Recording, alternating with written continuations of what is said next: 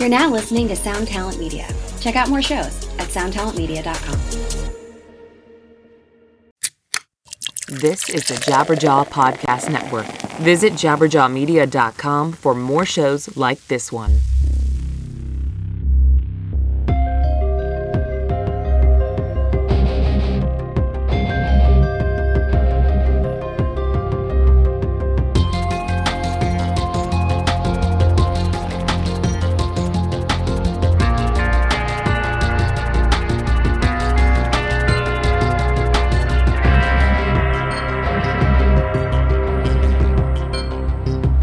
Boom. What is the word? Welcome to the X-Man podcast. I am your host, Doc Coyle. If you're just getting into the show, we're about 40 some episodes deep, been going for a little over a year. The show is growing, thankfully. I want to thank everyone who listens to the show, has been spreading the word, telling their friends. I've been getting a handful of, people tagging me on social media saying they like an episode. I really, really, really appreciate that. It's exciting because, this is, outside of my podcast network, Jabberjaw, for the most part, this is a solo venture outside of that. So it's great to see something kind of grow on its own, and it's kind of created a little bit of a community. I think people, I'd say people, but artists and other people in the industry can know they can come on this show and have an honest space and kind of get certain things off their chest in a way where there isn't going to be too much, bullshit or judgment, or also trying to exploit, to get a story or a headline, even though the show does make headlines from time to time. But I always want to make it known that when I have people on the show that I have their trust, and like, for example, if someone say something like, "Hey, can you take that out?" I have no problem with that because this isn't TMZ up in this motherfucker. You know what I'm saying? I'm trying to do what I do for the people that I respect. So things are going well, and I definitely appreciate it. And it's going so well that we have a show sponsor. If you've been listening to the show, but if you haven't, you have to check out rockabilia.com. If you don't know Rockabilia, then I don't know where you've been. These guys, they are the number one source for band, heavy metal, rock and roll merchandise. And guess what? They have everything else as well.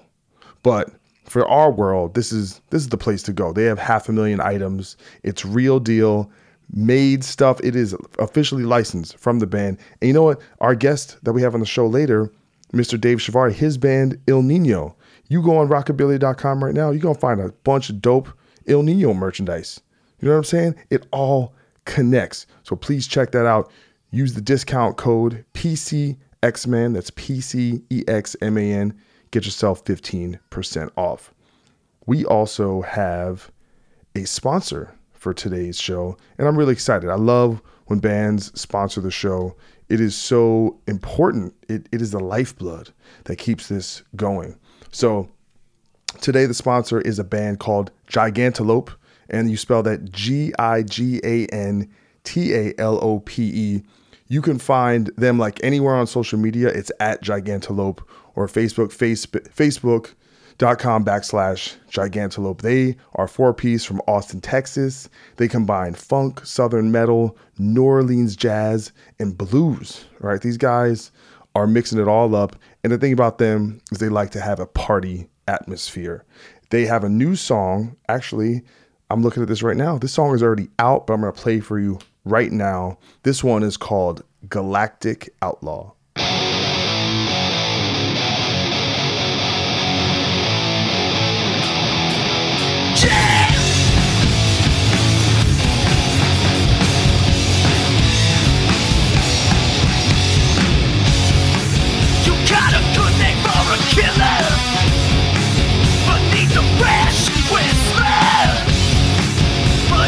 Coming for her, so mindlessly string together now.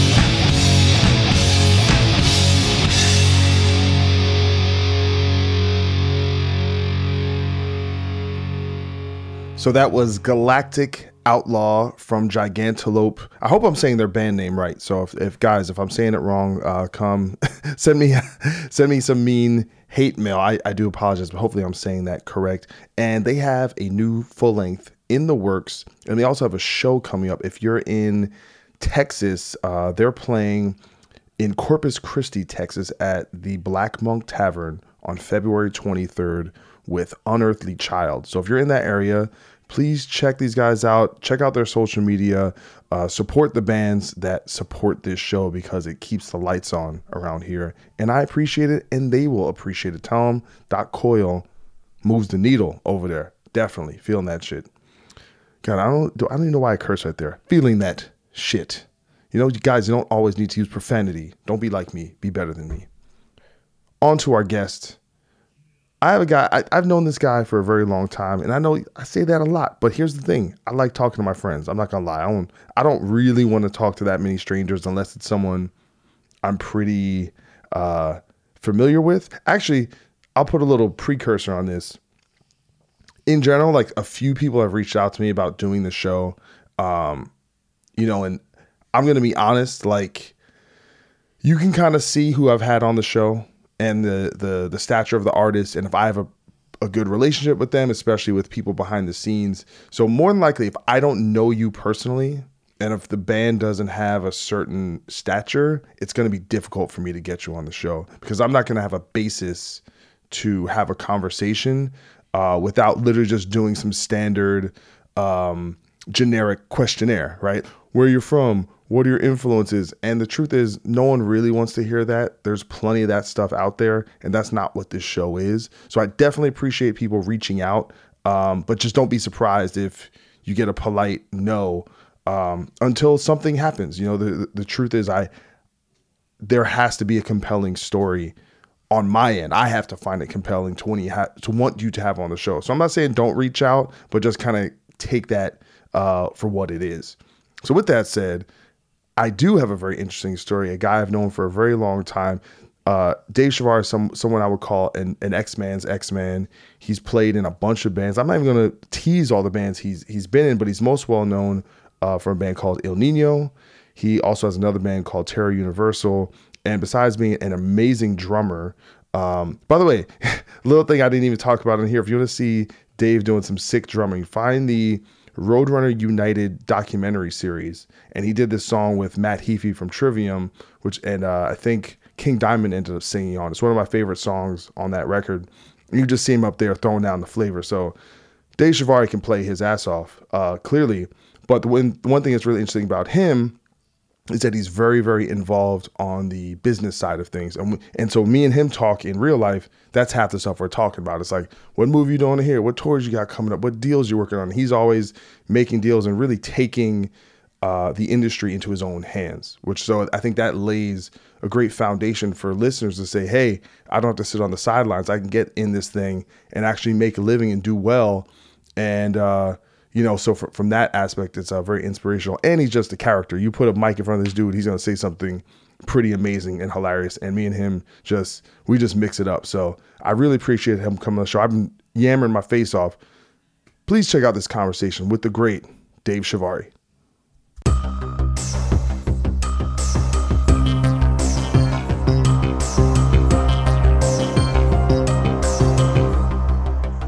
We have the infamous. You're infamous, right? Fuck no. Yes, you are. Stop lying, motherfucker. Just chilling, nigga. Just chilling. This dude, we got like the original gangster up in here. Dave Chavarri you're of El Nino. That's what you became. But I went through the annals of history. Oh man, it's the 80s, Gothic Slam. Oh, see, that's what I forgot about was Gothic Slam in the 80s. I remember Laz Rocket. Dude, I was listening to some Laz Rocket. That shit is dope as fuck. I love that record. Like it's really it's like kind of Testament style, but really well done. Like the production's pretty good. Michael Rosen produced that record. Same guy who did 2 or 3 of the Testament records in the Bay Area. But they were really good players. They're very fucking technical. Ridiculous guitar players. Yeah, they're definitely one of those fucking. Even you were flexing on that shit. Oh yeah, I had to. Back in the day, you had to. Yeah. It wasn't about laying back to the beat, so ripping shit up. So what was Was Gothic Slam actually a Gothic band? No, Gothic Slam was like, be honest, was kind of baby Anthrax, baby Metallica. Isn't that? But how you gonna be? I never understood that the band that was one style and then they had another genre in the title of the band. Same thing with new metal bands, you know? You have your Limp Bizkit, Deftones, Korn, No, it's and not. then all the other fucking new metal bands came Korn out. isn't a genre of music. I'm saying fucking- Gothic is a style of music. Oh, yeah, I get it. I get the name, yeah. No, but it was, you know, like when we grew up, I was listening, I was 18. You know, Kill 'Em All was fucking hot at the time, and Anthrax was hot. It had that Iron Dangerous EP. They were playing L'Amour's in front of fucking 100 people. So you in were Brooklyn. you were a New York guy, or Yeah, East Coast my whole life. I moved to the States when I was 9. Yeah. From Peru, from Lima. And then I started playing drums when I was 6. I started late, man. I started playing drums at 16. I figured you was playing out the womb. Fuck no. I started playing at 16, and I got signed when I was 17. I wasn't even playing drums for a with year. Gothic Slam. With Gothic Slam. So epic. It was nuts. crazy. It's a fucking nuts. It You was guys nuts. just a New York band? Yeah, this is an East Coast band from New Jersey. But is that mainly just because like during that time it just they were signing everything like? Well, we were signed to Torrid Records, whose same label put out Exodus, the Bonded by Blood EP record, and they had a couple other bands, and then I signed with them, and then after signing with them, they got Epic distribution. All of a sudden, they struck a deal with Epic. Our first tour on that album we were out with Creator and Suicidal Tendencies. Jesus. So I'm in a fucking minivan, fucking roughing it, with no fucking loot. Yeah, well, you're 16. You don't know any better. I was 17. Yeah. I just fresh out of high school, and it was like, we called it the Little Debbie's tour because the Little Debbie's cakes were like 25 cents. So we was like, okay, we have fucking $60. Do we get a hotel room or do we fucking eat? It's like, do we sleep in the fucking minivan or do we go to fucking Denny's and fucking eat? They're like, fuck it, we're eating today. And it was sometimes we just couldn't take it. We're like, fuck You it. didn't see, we would do the thing. Maybe this is a hardcore scene thing where you basically you're at the show and then people be at the merch booth. Be like, yo, can we stay at your spot? We would just do that. Just start. We would just. Oh stay. yeah, we did that once in a while, but it's a little different with social media. No, this is before social media. Oh, this before. this is a hardcore. Free. No, this is like literally you'd be on stage, you'd be playing. Nigga can't stay in your spot. Yeah, we'd be like, it'd be like, hey, just if anyone knows, we're looking for a place to stay. And like the hardcore scene, it's like a network. It's almost like you'd have like a promoter of the show, and They have their buddy. yeah, fucking- like they would know, like, oh, if you guys need a place to stay, we'll hook you up. And it's Yeah. like friend of a friend and all that stuff. Yeah, we did stay at people's houses here and there, but for the most part, I mean, it's the first tour I've ever done. I was playing, like I said, I was playing a year. You don't know any better. And I did my record with, I'll tell you a fucked up story right from the beginning. This is my first welcome to the business, fuck you, right? I pull up to Ithaca, New York. Alex Perialis had produced Overkill, Testament, Anthrax, and he did the Kill 'Em All record. He mixed it or whatever. So I pull up in a fucking Subaru with my guitar player. We're doing our first record with Alex Perialis. I want to use this fucking guy. He's on every album that I own, right? I pull up, and I had no fucking money. I was a new player. I bought a fucking Slingerland kick drum, a fucking Ludwig snare, and like a ghetto motherfucker. That sounds like Corey's old straight kid. up. And like a ghetto motherfucker, I go to the fucking hardware store and I get contact paper for like fucking $3 a roll, and I fucking contact paper all my drums so they look like a drum kit, but with all different lugs. So it's still, So I open up the back of the Subaru. Alex Perialis comes out, shakes my hand, he goes. I pick up my kick drum, no tech, obviously. I started walking inside, and he's like, what the fuck is that? And I said, it's my drums. He goes, I'm not recording that piece of shit. That was my first fucking welcome to the business, and I was like, so hurt, man. Did he have another kit for you to use? We went to rent one on the Yamaha. Okay. But then I was like, oh, fuck, really? He's like, this is my kid. He goes, that's a piece of shit. That's fucking sawdust and glue. And I was like, fuck, man. I was so hurt that I was like, why did I record with this fucking bald motherfucker, And then, By the way, that was the wrong takeaway. The real thing should have been, thank you. That's good to know. Well, I'm fucking young. This is my first curveball, and I'm like, fuck, man. Yeah, but then I wish on my early demos there was someone there. We would come in with busted shit, and they would just put a mic in front of it and we just roll with it. And that's at least a good producer has the balls enough to tell you when your shit is jacked did. up. And I was like, okay, so what do we do? He's like, I'm gonna bring you to the store. We have a little bit in the budget to rent a kit. We rented a Yamaha recording custom kit, and it's fucked up. Right after that, I fell in love with the Yamaha, and I became a Yamaha artist for 13 years until 8 years, 10 years ago, I became a DW artist, and I said, Yamaha, peace the fuck out. Yeah. Listen, you cannot mess with DW. Oh, come on, man. That's like the fucking Rolls Royce of drums. So how long did Gothic Slam last? We did 2 records. We did 2 albums, about 4.5 years. All in the minivan? Yeah, mostly in a minivan, and then towards the end, we fucking upgraded to the Econoline 350 big van, we built like a piece, like 80% of the bands do. We started seeing other bands how they toured, and I was like, oh shit, these motherfuckers build like a little wooden case inside the van, and they put their gear under it, and then they put a fucking bed on top. Yeah, a fucking fucked up old fucking homeless guy pillow, and fucking mattress.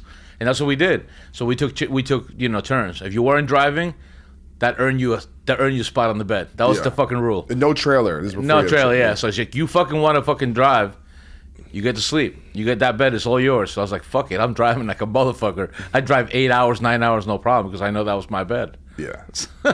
we've all been there. So after that, well, the reason that band ended, not to cut you short, is because drugs came into play.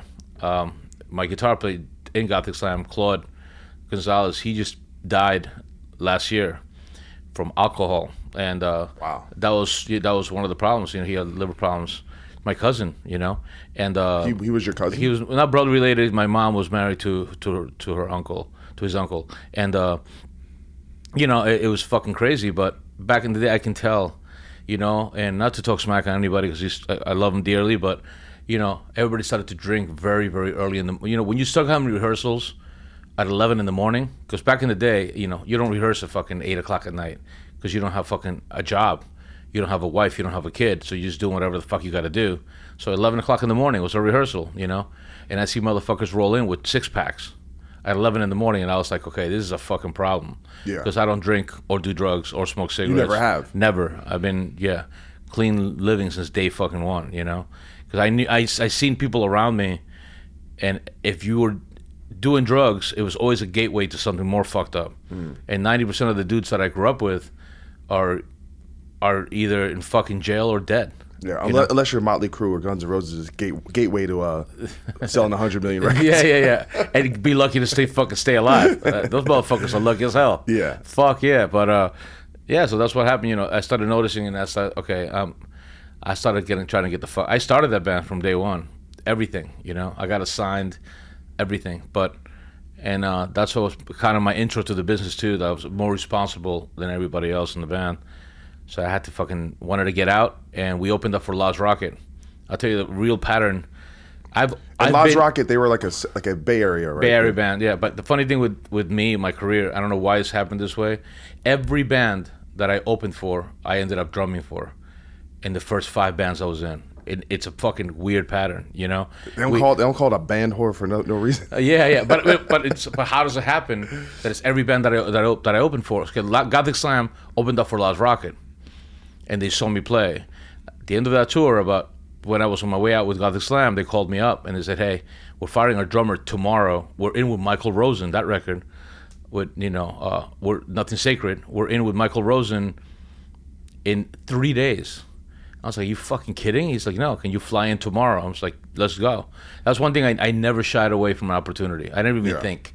Anytime I had an opportunity, I dropped everything. Girlfriends, jobs, fucking apartments. I didn't give 2 fucks. I was out. But you had that more of a mercenary type of attitude where you're like, you were never like, all right, even though being in a band, I guess there's this like collective thing. But but pretty much from the get-go, you were more like, I want to succeed. Yeah, I had to. Yeah. It's either that or, I didn't want to have a fucking 9 to 5. There was never like a backup, like no, go to dentist school or something? That's what my mom wanted. My mom hated me playing music. Yeah. She doesn't hate me playing music now. I pay all her fucking bills now. You know what I mean? But she hated it in the beginning. She fucking never bought me a drum kit. Wasn't down with it. She's like, you need to go to college. And I was destined to go to college. Was your dad around? No, my dad left me when I was 10 months old. Yeah, he's not the nicest person. But, yeah, so you got to sing them songs. Start singing songs for your mama. Yep. So my mom was like a fucking sergeant, though. Yeah. Great mother, amazing. I couldn't ask for anything better, but she was fucking hardcore. Well, that's like, so that's like, so technically you would be first generation. Yeah, America. So, but you see that when you have immigrant parents, especially in America, where they grind just to survive here. Yep. There's a lot of pressure for the kids to go into something stable and go into something, you know. And she wanted the best for me. And she's like, why? Like in her back of her head, she even said it to me. Why the fuck did I move here to the U.S.? I wanted to move here so you have a career and you have a future. You know, you're going to play fucking music. It's like, oh, you're going to turn out to be a fucking piece of shit, drug addict. My mom was hardcore. Like, she didn't candy coat shit. And that's what I learned from her. That's where you got it from. And that's where I got it from. I don't candy coat nothing. I don't give a fuck, you know. And she was hardcore. She just told me, hey, you need to get a job, you know, have a career, an accountant, anything to fall back on. I said, listen, I'm not going to college because I'm leaving on the road in fucking next month. And she fucking lost her shit. Ay, Dios mío, you know, she's freaking the fuck out. But I was out. I packed my shit, bounced, and 3-4 years later, I'm opening for Lost Rocket. They give me a call. I get on a plane. I rehearse with them one day, and the third day, first day I'm flying, second day I'm rehearsing, third day I'm recording the record. That's nuts. For Capitol. At the time, Capitol was a major label. Yeah. And you know, did that album. We toured. Were they big at all? They're really big outside of America. Yeah. Europe, do 600-700 people a night. Japan, sold out nights, left and fucking right. Club Cheetah in Tokyo, Osaka. Because I didn't really hear about the band until you told me about them. Yeah, they were really big. That's the weird thing. Like, you know, we'd go to Europe and have fucking 6 weeks sold out shows, you know, everywhere. We come to America and there'd be fucking 100 people and a couple of Beatles in the fucking, you know, hanging out in the fucking background. But, you know, they worked and they had a lot of records out. They did that Leatherface soundtrack. Well, I just saw they got back together. They're still active. No, they did. Is that not true? No, they did a reunion. Just a reunion Okay. live thing for Japan or whatever. Okay. And because they did it because their original drummer who was became a doctor. Which is so weird. The doctor from Lost Rocket became a doctor after Lost Rocket. Talk about fucking really wanting to do something in your life, you know? Yeah.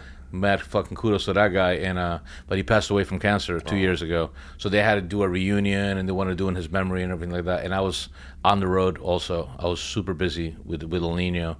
So you couldn't make it out? No, there's no way I could have. Yeah, I wanted to, but so I played with them, joined the band. I stayed with them a couple of years, and then there was a lot of internal problems within the band. Now again, everything I say, I couldn't give a fuck if somebody don't like what I'm saying. Yeah. I just flat out say it. I don't give a fuck, you know. Well, let me ask you this. So I know you played in some few bands after that, but kind of going from one band and seeing how that works, going to another band, seeing how that works. At this point, are you starting to kind of understand, like, or even like look at what the bands you open up for that are more successful and seeing, wow, this seems to work, this doesn't seem to work. Are you starting to put that together? One thing about me is I absorb really well. You know, I can learn a set. I can learn a set in 3 hours because I have a great memory, so I can remember shit. You can give me a song with fucking 12 changes. I don't even have to rehearse it once before I play it live because I just memorize my parts. You know. That's like my forte, I guess. You know, as a drummer. Well, there's a reason why you would play with one band, open up for someone, and people are like, yeah, that dude's a professional. Like that's ultimately, I think. I never did drugs. Yeah. You know, I think one of the big selling points was, hey, this guy's not a fucking drug addict. You know, he's not an alcoholic. He's not a prima donna. That'll get you a lot of jobs. Yeah, it got me a lot of work. You know, it was no problem. So I did Lost Rocket, like I said, 3 years, 2 records. Then we opened up for M.O.D. And Bill Milano approached me. He's like, after that, he's like, I'm firing my drummer. You join the band. So I did Rhythm of Fear, my first record with them. That was like a week after I joined the band also, like super fucking quick. Did 4 records with Billy. And we toured all over the world with M.O.D. You know, we're signed to Megaforce. Did pretty well, right? Did really well. In the first 2 records were signed to Megaforce. Yeah. And Johnny C was still killing it, thriving with all his bands. I mean, you know, Megaforce had Suicidal, Merciful Fate, Overkill, Testament. I mean, they had every fucking band. Anthrax. Yeah. Every band that was thriving, they had it. It was on Megaforce. Because Megaforce got that huge deal with Atlantic at that time. You remember? They were signed to it. They were distributed by I think somebody important, which is part of that used to distribute Combat, was a small distributor. And they got signed to it. They got the Atlantic distribution deal. And then as soon as they got the Atlantic distribution deal, that label became fucking ridiculously huge. You know, that's when Suicidal was fucking selling records like a motherfucker. Overkill, Anthrax, killing it. Merciful Fate, King Diamond, they were just killing it, you know? Yeah. So I signed to with M.O.D. I did 4 records with them. What was being in a band with Billy like? Crazy. He's out of his mind. He's a great guy. He's a great guy. You know, he's a really, really smart motherfucker. Did you feel like you absorbed a bit about the business from him? More than anything, he's, you know, we got along really well. You know, we got along really well, and a lot of people were like, "Oh my God, you know, Billy's crazy," and I was like, it was fine. We got along well, and everything went well, and just it happened to that we did 4 records together. You know, with the Rhythm of Fear, De-Evolution, you know, Loved by Thousands, Hated by Millions. At this point, though, you know, now you're kind of moving from one situation to the next, and then I guess in those situations you're like under someone else, right? So you're kind of like there's a leader or someone running the band, and you're kind of under their thumb. Is there a certain point where you're like, I kind of don't want to be under someone else's thumb? No, it doesn't matter to me as long as I can make a living. Yeah, and as long as I could be successful somewhat.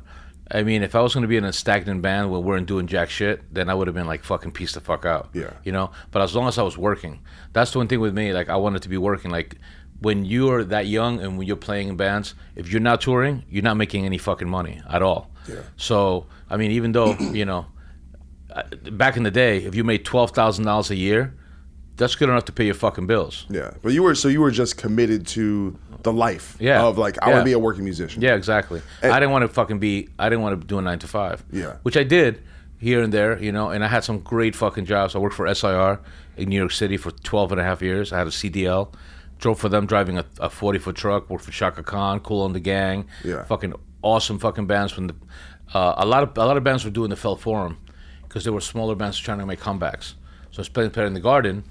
You know, Fell Forum, you know the difference, right? The Fell Forum is right attached to the Garden, and the Fell Forum is like... That's not the theater. It is the theater. It's about 10,000 people. Yeah. But 8,500 to 10,000 people. So happened all these 80s bands were making comebacks in the late 90s and early 2000s, and they don't want to play the Garden, obviously, but it was cool to play the Fell Forum because it was attached to the Garden.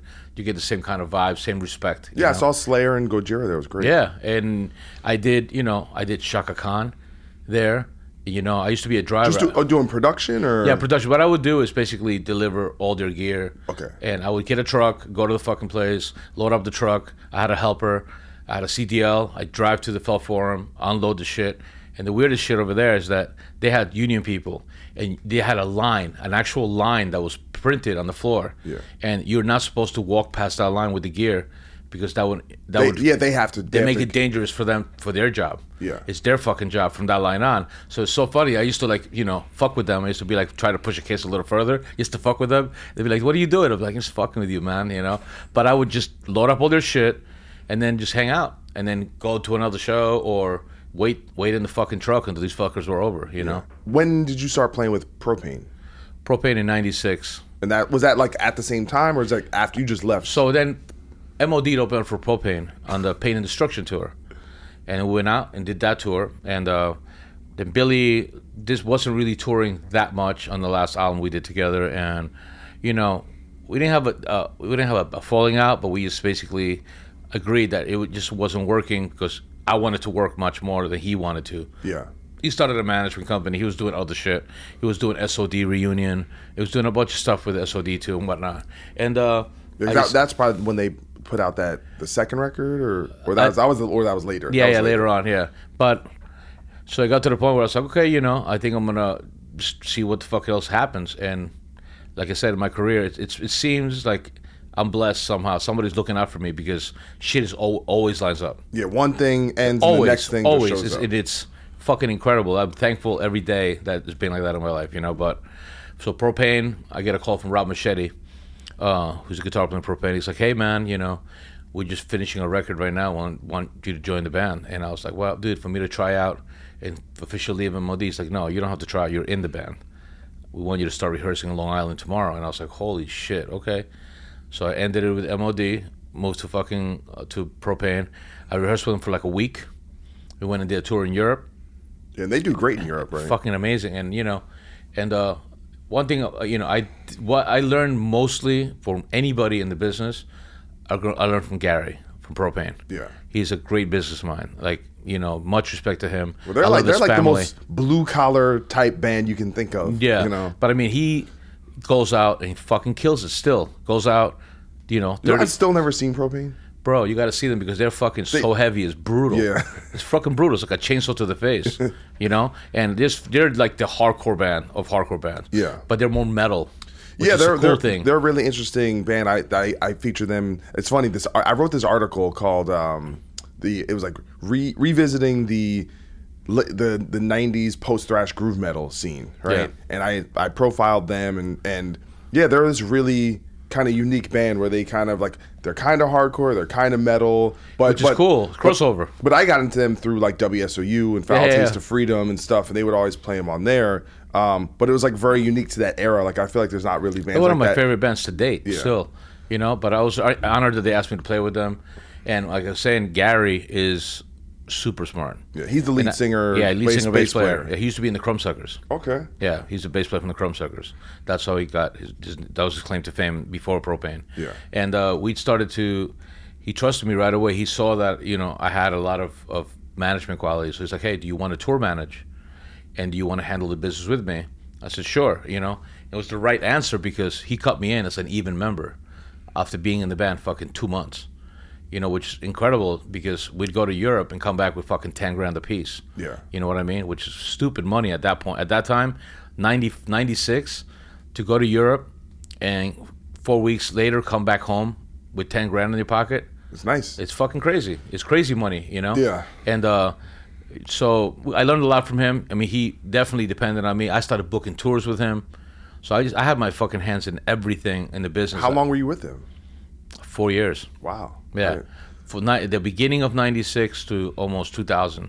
Now, the interesting thing, I look at those bands, especially M.O.D. and Propane, where very kind of meat and potatoes style music, and all those bands, definitely have their success. There's also like, did you see bands like that? Like, there's a definitive like limit to how big they can get, or did that ever like come into your mind? Because I look at something like that, and then you look at where El Nino went and that success, and it seemed like with that band there was a way of looking at the music world in a completely different way. That was a lot more ambitious. That was the awakening, and the vibe definitely came from when I played with Soulfly. Yeah. After Propane, and so did you just like do a fill-in run for Soulfly, or no? I basically I did. I'll get to that. So I finished Propane basically. Why did that end? I think that I did the last Orange album, the self-titled, and after that, it just I was really interested in doing something more singing. Yeah. So I started doing El Nino with Jorge Rosado from Marauder singing for the band. I remember, that's the funniest thing. do you remember Beto? He was a guitar player. He played with like Madball. Beto, yeah. And he played. I think he played with Marauder. He played with Madball. Uh-huh. He was like, and this is when they were playing when it was El Nino, and they were playing that track. He's like, these niggas are calling themselves ghetto metal. He's like, what the fuck is ghetto metal? that was Jorge from Marauder. I mean, he was fucking dude. To this day, he's one of my favorites, like heavy metal singers. Dude, what? That's all you like. The His whole story voice about is retarded. But have you heard the whole story about him with Sepultura? How he was almost. Of course, I was the guy who fucking drove him to the airport. Really? Yeah.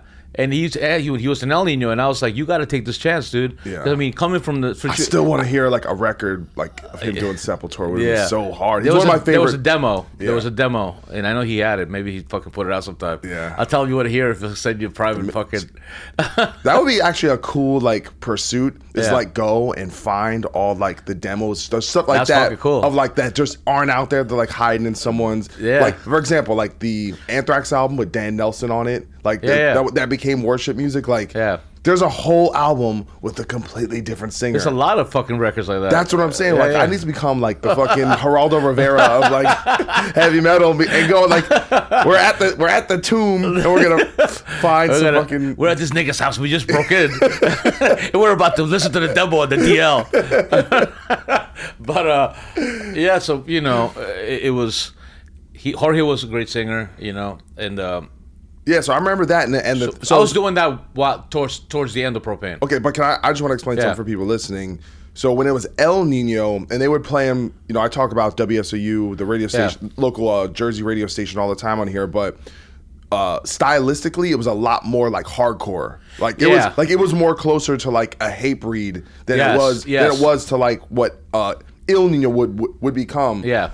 So now you can continue. Yeah. So now it's just, we did that, and then we were jamming, and I came back and I continued with El Nino, and at that time, we just like, I was home, and I remember we were rehearsing. We were about to start doing the EP. Different 4 new songs. We had done an EP with El Nino already that we put out and whatnot, and it did okay. It did well. I wasn't really going after a record label at that exact time, because I would just walked off Propane, about to leave Propane, and I'm about to start, putting all my eggs in that basket. And then I get a call from Mikey, from Snot, Mikey Doling, and he tells me that there's Roy's not playing with them anymore. That they had an agreement that they weren't going to work together anymore, and they had tried out a bunch of different drummers that day. And I said, well, man, I'm in Long Island. You know what I mean? I was living with Propane headquarters, which is 75 Indiana Street in Long Island. We all moved together. I mean, one thing about Propane, let me go back for a second. Propane was completely, everything was done by all of us. Everything, even printing our own fucking shirts. We would have rehearsal at 2 p.m. and we would print shirts from 2 o'clock to 5:30. And then you guys had your own press? Yeah, like we had we basically called it Propane headquarters. We had a fucking house with 3 bedrooms with the 2 guitar players, and me lived, and then we fucking built a garage to be our print place. And we would just fucking print all our shit there. And you would actually sell a lot of merchandise. Fuck yeah. And we'd take that all to Europe. So we never depended on anybody. We'd print our own shit, order our own shit, tour manage our own shit. The way it worked is Rob Machete would drive. He was the driver, period. Even in Europe? You guys didn't? No, in America. He would drive. I would be the tour manager. My guitar player, Tommy Klimchuk, would be the merch guy. And Gary would do all the accounting, all the interviews, and all the phone call business and stuff like that. Yeah. So we kept everything in-house. We didn't pay anybody fucking shit. It was like, fuck you, we're not giving you nothing. We're keeping every penny of this shit, you know what I mean? Because that's the way we had to do it. Because if not, there was no manager either? Fuck no, we self-managed. We did everything ourselves. Yeah. We told everybody to go fuck themselves, Even accounting, fuck paying accounting a percentage. At the end of the year, it's like, here's $300, do our fucking books, and go fuck off, Because we didn't want to pay anybody any money, That's the only way that we're able to fucking survive. Yeah, be a band for 4 years. This is your job. This is your fucking band. You want a job? This is your fucking job, And so back to El Nino, we're doing El Nino, and, I had a different vibe. I started hearing that every band that I was in was, besides obviously Gothic Slam, because there was a little more singing in that band, because it was cooler, I guess, Anthrax with the singing and all the shit. And I was like, man, should we do a little more singing, Well, I mean, little more, there was no singing in El Nino at the beginning, right? No, so I'm saying, I wanted to do some singing. Yeah. So we talked to Jorge, and we tried it with Jorge a little bit, but it wasn't meshing. That's not his forte, He's an incredible fucking metal singer, Dude, so good. Yeah, he's top 5 for me. He's just brutal, Same thing with Max, one of my top 5 vocalists for metal. Chuck Billy, Just everybody has all these singers that I'm talking about. They all have their own style. They differ so much from each other, And you remember that when people I feel like that's a thing now where like screamers, like heavy vocalists, sound a lot more like generic. Like there's not as much variance where no. I mean, back in the day, you put on Metallica, you put on Anthrax. But I mean even but to me those are singers. Yeah. I mean like you put on Meshuggah and he screams a certain way, and you put on Deicide and he sings a certain way, and Max Cavalera, he's not singing, he's screaming or whatever, guttural, and it has a vibe to it. Chuck Schuldiner, the way he screamed had a certain thing. Like everyone had their own vibe. I think older singers have a better identity and presence to their vocals than new singers. That's what I think. Yeah. I think that new singers are sometimes you can throw me for a loop. You could play me 2 different bands and they sound like the same guy. Yeah. Sometimes. And that's the scary part about music, that back in the day, Soulfly came on or Sepultura came on, it was fucking Sepultura. Yeah. Chuck Billy came on with Testament. He has that style. In whether you love it or hate it, the ba da da da da da da da da, that was his thing. But he evolved a lot. Like Fuck yeah. He can do anything. Anything, but that's the brutality of that fucking dude too. You know what I mean? So moving forward, we decided to just not work with Jorge, and So wasn't Christian playing bass at that time? Or? Christian's playing bass, Mark Rizzo's playing guitar, and I'm playing drums. I'm going to tell you some story right now that nobody knows. It's really fucking crazy. Okay. Because it's going to be, my getter hears this, it's going to be like motherfuckers, I think he knows now. But, so long story short. Mike Gitter, X-Man alumni, by the way. He's been on the show. Oh, he has? Yeah. Awesome. Yeah, Mike Gitter, fucking Century Media now, Roadrunner Records for a long time. Yep. Atlantic for a little while when he signed Bad Religion. Yeah. And so long story short, we are, us three are jamming, writing music. So it's me, Mark Rizzo, and Christian. So we write the first 4 songs that are to become Il Nino songs. Predisposed, and and a bunch of other tracks on it. Nothing's Clear, and these are the songs that ended up on the first Revolution. On the first Revolution record. And we started writing, and we really worked fucking hard, man. I remember we all had stories about we almost died when we were doing records. We were recording all day after work, and I was working for SIR, and I was so fucking tired that I took a red light for the first time, like in my whole time driving there, and I was like, dude, I gotta mellow out. I'm gonna kill somebody, And then Christian is like doing roofing. He's like, dude, I can't tell you how many times as we were taking it out in the studio, I almost stepped off the ledge and fucking killed myself. You're just so tired. Yeah, we were just so beat up. We just work 7 a.m. till 4 p.m, go right to the studio, and we fall asleep in the studio and give ourselves like an hour and a half to get home, shower, and go to fucking work. So we worked really hard for like 3 months, just trying different styles. Well, clearly you felt something special was happening. Yeah, at that time definitely, and working especially with these guys, and Mark Rizzo's an incredible fucking guitar player. Of course, he's fucking the bomb. Great guy, and same thing with with Christian, and we were looking for a singer, and I was like, in Christian, when we were writing vocals, Christian had a naturally fucking great voice, and I just brought it up. I said, dude, why don't you sing for the band? And he's like, oh, you fucking crazy, I'm a bass player. I was like, fuck that. It's really easy to get a bass player. It's not very easy to get a singer. I said, and of course, you have to look the part. I said, you're a good looking dude, bro, you're fucking tall. Bitches be all over you. Let's fucking do this shit. You know what I mean? A singer's gotta fucking be Well, that's what I'm saying. It's like, it's such a weird occurrence because it's like you have this dude, he looks like fucking Latino Fabio and shit with dreadlocks and shit, fucking rico suave, right? Yeah. So and he has like cool hair and it just seemed like when it went from, because I remember there was the one song that blew up on SU that was like the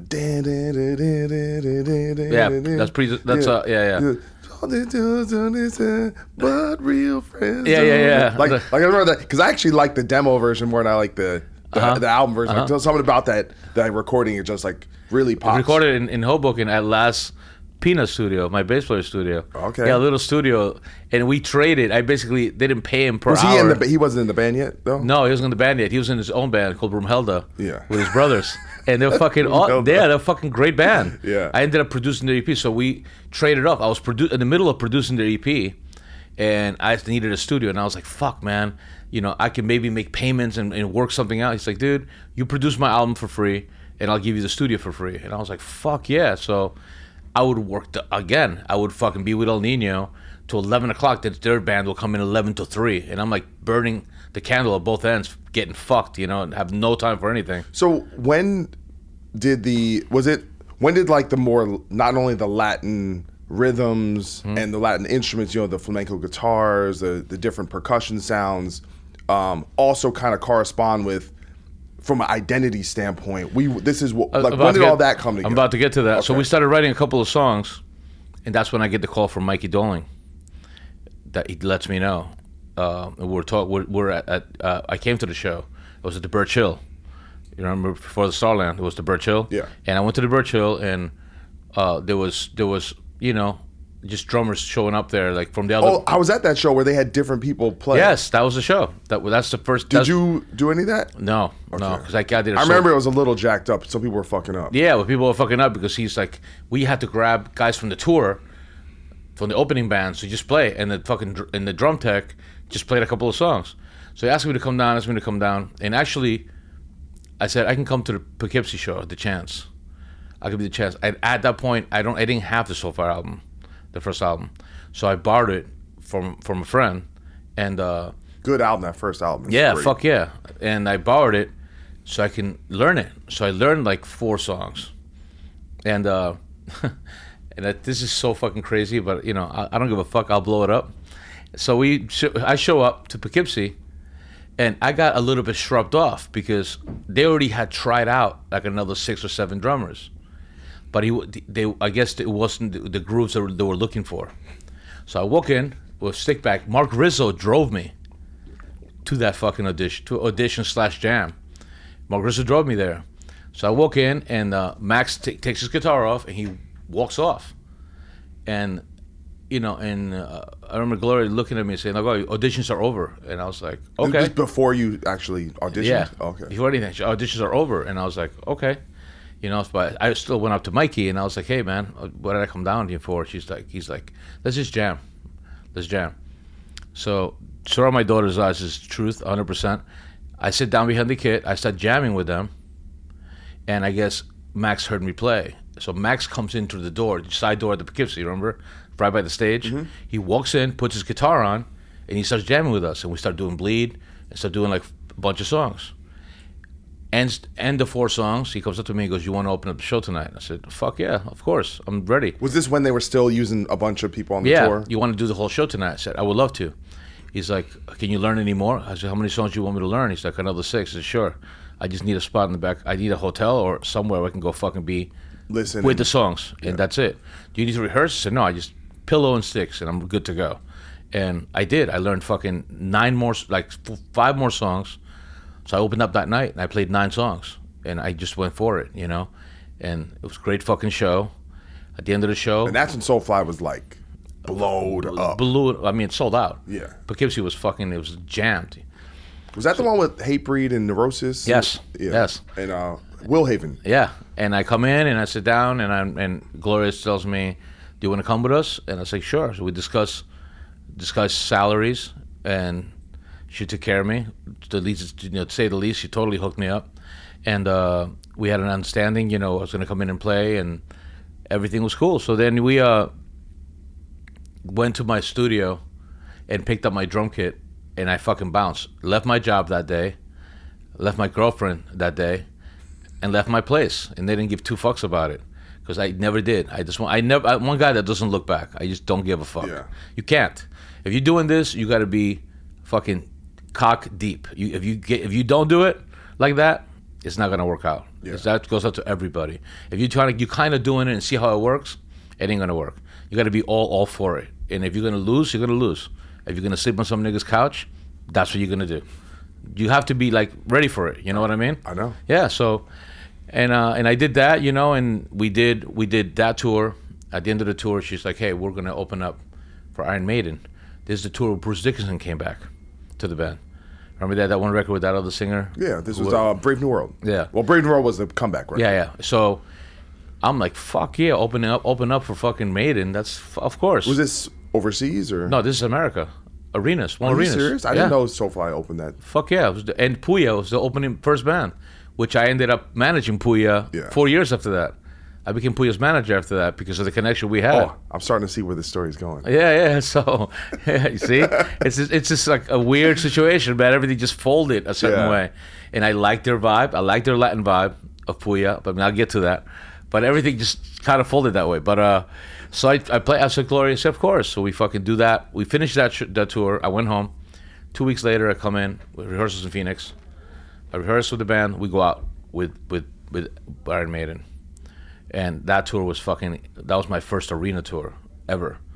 And one of the craziest experiences happened to me that day was, who doesn't like Nico McBrain as a drummer for Iron Maiden? That's everybody's dude, What do? I'm fucking playing with fucking Soulfly, and this fucking dude is right next to me behind the fucking monitor watching. And, you know, he puts his beer up, and I was like, holy shit. This nigga that fucking I've been jamming to since I was a fucking little kid is fucking checking me out. It's like, oh, fuck it. I got like little, you know. You got shook? Yeah, I got shook. I got starstruck. So I finished playing that show, and then they played their show, and he came into the dressing room, and he was the coolest fucking dude in music, you know, besides Dave Williams. Well, I've noticed, look, you tell me this because, you know, I tour Metallica and stuff. It seems like almost the bigger the band, the cooler they are. Because they know, you know why? Because they know what it's taken to get there. Yeah. They've paid their dues tenfold, and they know what it's like to be dropped from a label. They know what it's like to be home without a fucking band. They know what it's like to be broke. They know what it's like to have mad fucking loot and be sitting in a 5-star hotel. So you have every aspect of the business, and you've eaten it all up, so you know how to treat other people. Yeah. You know, motherfuckers that go from 0 to 100, those fucking pricks aren't thankful for shit. They think self-deserving fuckheads, you know. And I'll tell any nigga to their face too. It's like, fuck you. You know what I mean? You don't deserve shit in this business. You don't work for it. You don't deserve it. Fuck you. You know. Oh my god. So then you know. So Nico brings. He comes in to the show after they played. I watched them too, like in awe. You know. He comes in and he's like, "Hey man, you want to have a beer on my bus?" I was like, "Fuck yeah!" Talk drum shop. And he doesn't know that I don't drink. That day, I fucking drunk a beer. Oh, yeah, fuck yeah. I wasn't gonna say no to Nico McBrain. Like, you kidding me? That nigga could offer me crack. I would have been like, let's do it, nigga.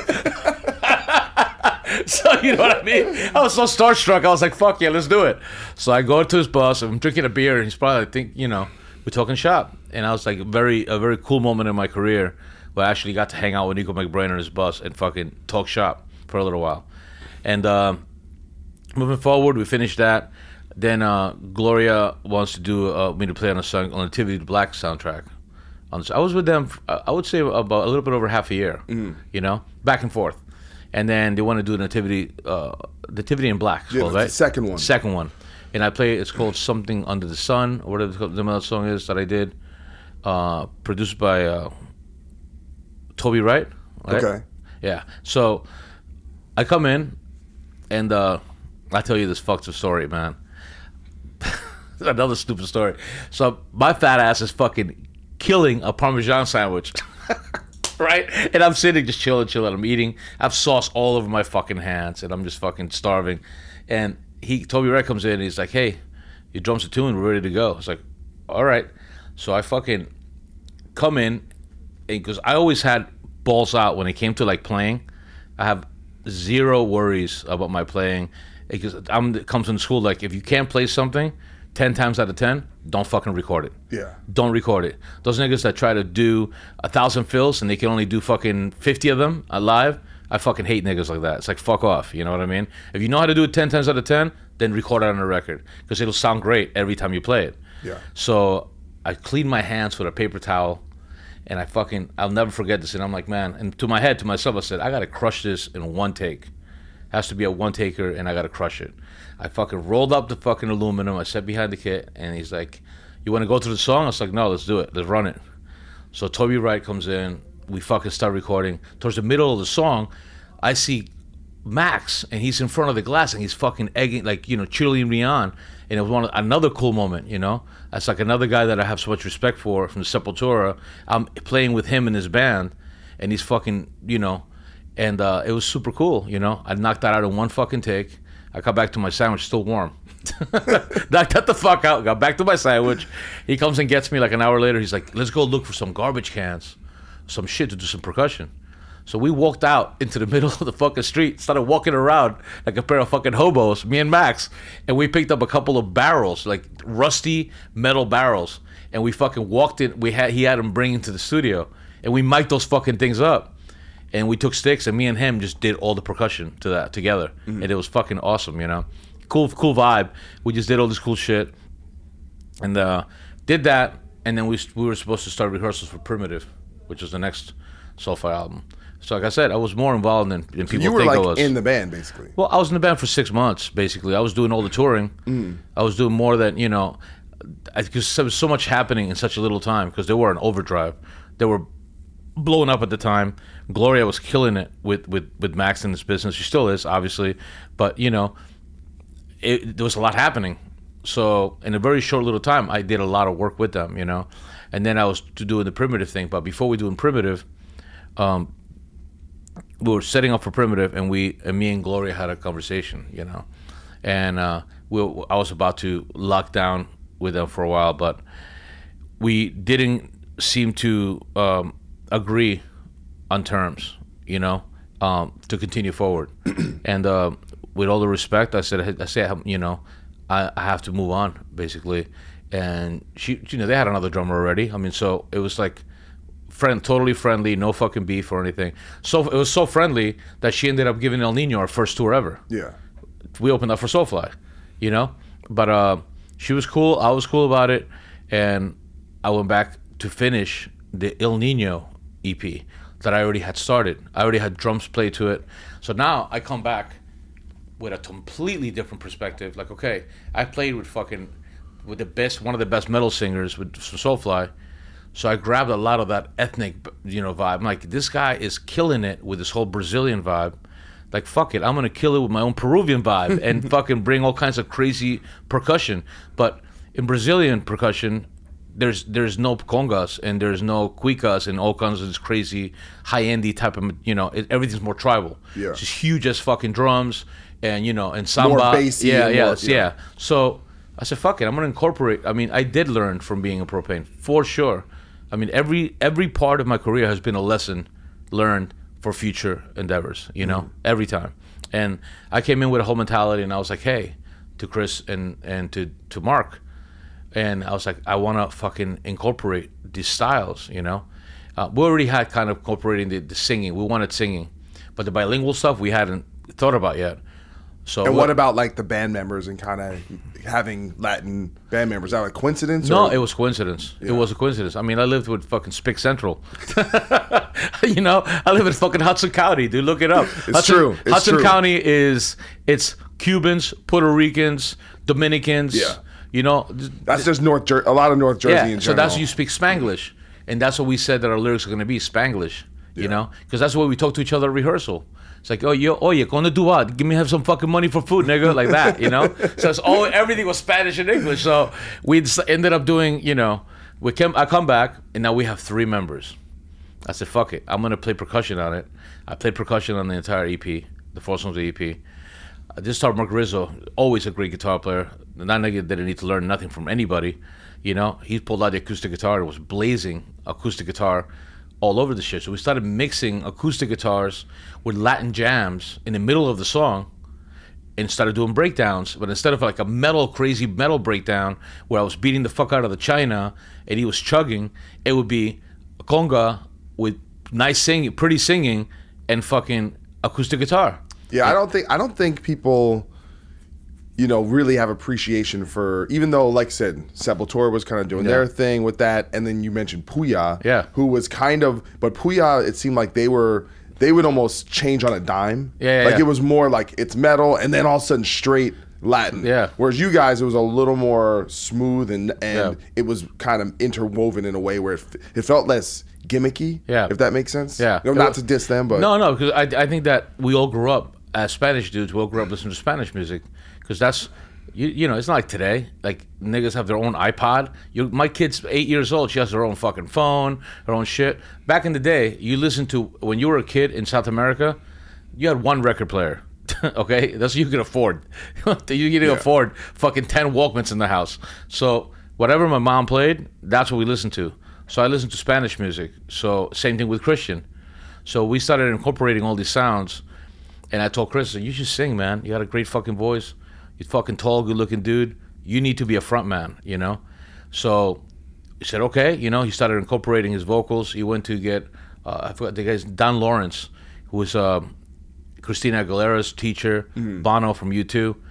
I think it was $180 for 40 minutes. Jesus. Okay? So, you know, Christian, we like, man, we have to do this right. He goes and gets one lesson from Don Lawrence. All the niggas could afford. I hate $80, one lesson. Let's see what we can get out of it. So he got a lesson out of it, and they gave him a cassette. Back cassettes in '99, you know, cassette with the practices, rehearsals. So Chris really busted his ass and applied himself to become a singer. You know, like he went at it hardcore. We finished the 3 songs. Chris sang on it. And, of course, again, being in Soulfly led me to meet my getter. You know? So there's a lot of doors open because of me playing with Soulfly, too. Yeah. And I went and I called my getter at the Manhattan office, and I was like, okay, may I have a demo of this band? We used to be El Nino. He goes, oh, I know who El Nino is. We're Rosado. And I said, yeah. And, you know, he's a hardcore fan, so he liked Rosado's voice. And I said, well, this is not Rosado on the record. This is Christian, my new singer, you know. He used to be the bass player. So he's like, yeah, bring it by. I come to his office, and, you know, I love Mike, you know, but I come in, I give him the fucking demo. First song, that nigga's bugging out. That nigga's just fucking moving his legs around. He's fucking tapping his fingers. And on the back of my head, I was like, this nigga loves this shit. We're done. It's a fucking done deal, you know? In the back of my head, the business side of me kicked in, and I was like, yeah, we're done. He's like, dude, I fucking love it. He's like, let me think, let me hear it. And I thought he wasn't going to sign it after. He's like, let me hear it, let me live with it for a couple of days. And I was like, oh shit, this nigga don't like my shit. Fuck him. Nah. He's playing. He's playing with you. He's trying to put you on your heels. Yeah. So I walked away. I get a call the next day. He's like, hey, we want to sign the band, but we want to see the band live. I said, okay. And so I was really close with, with Jen Kaiser and Jackie Kaiser, the whole Kaiser family, everybody at WSU, you know. All those fucking dudes were like bros. And we ended up, they were doing that show with Biohazard Kitty.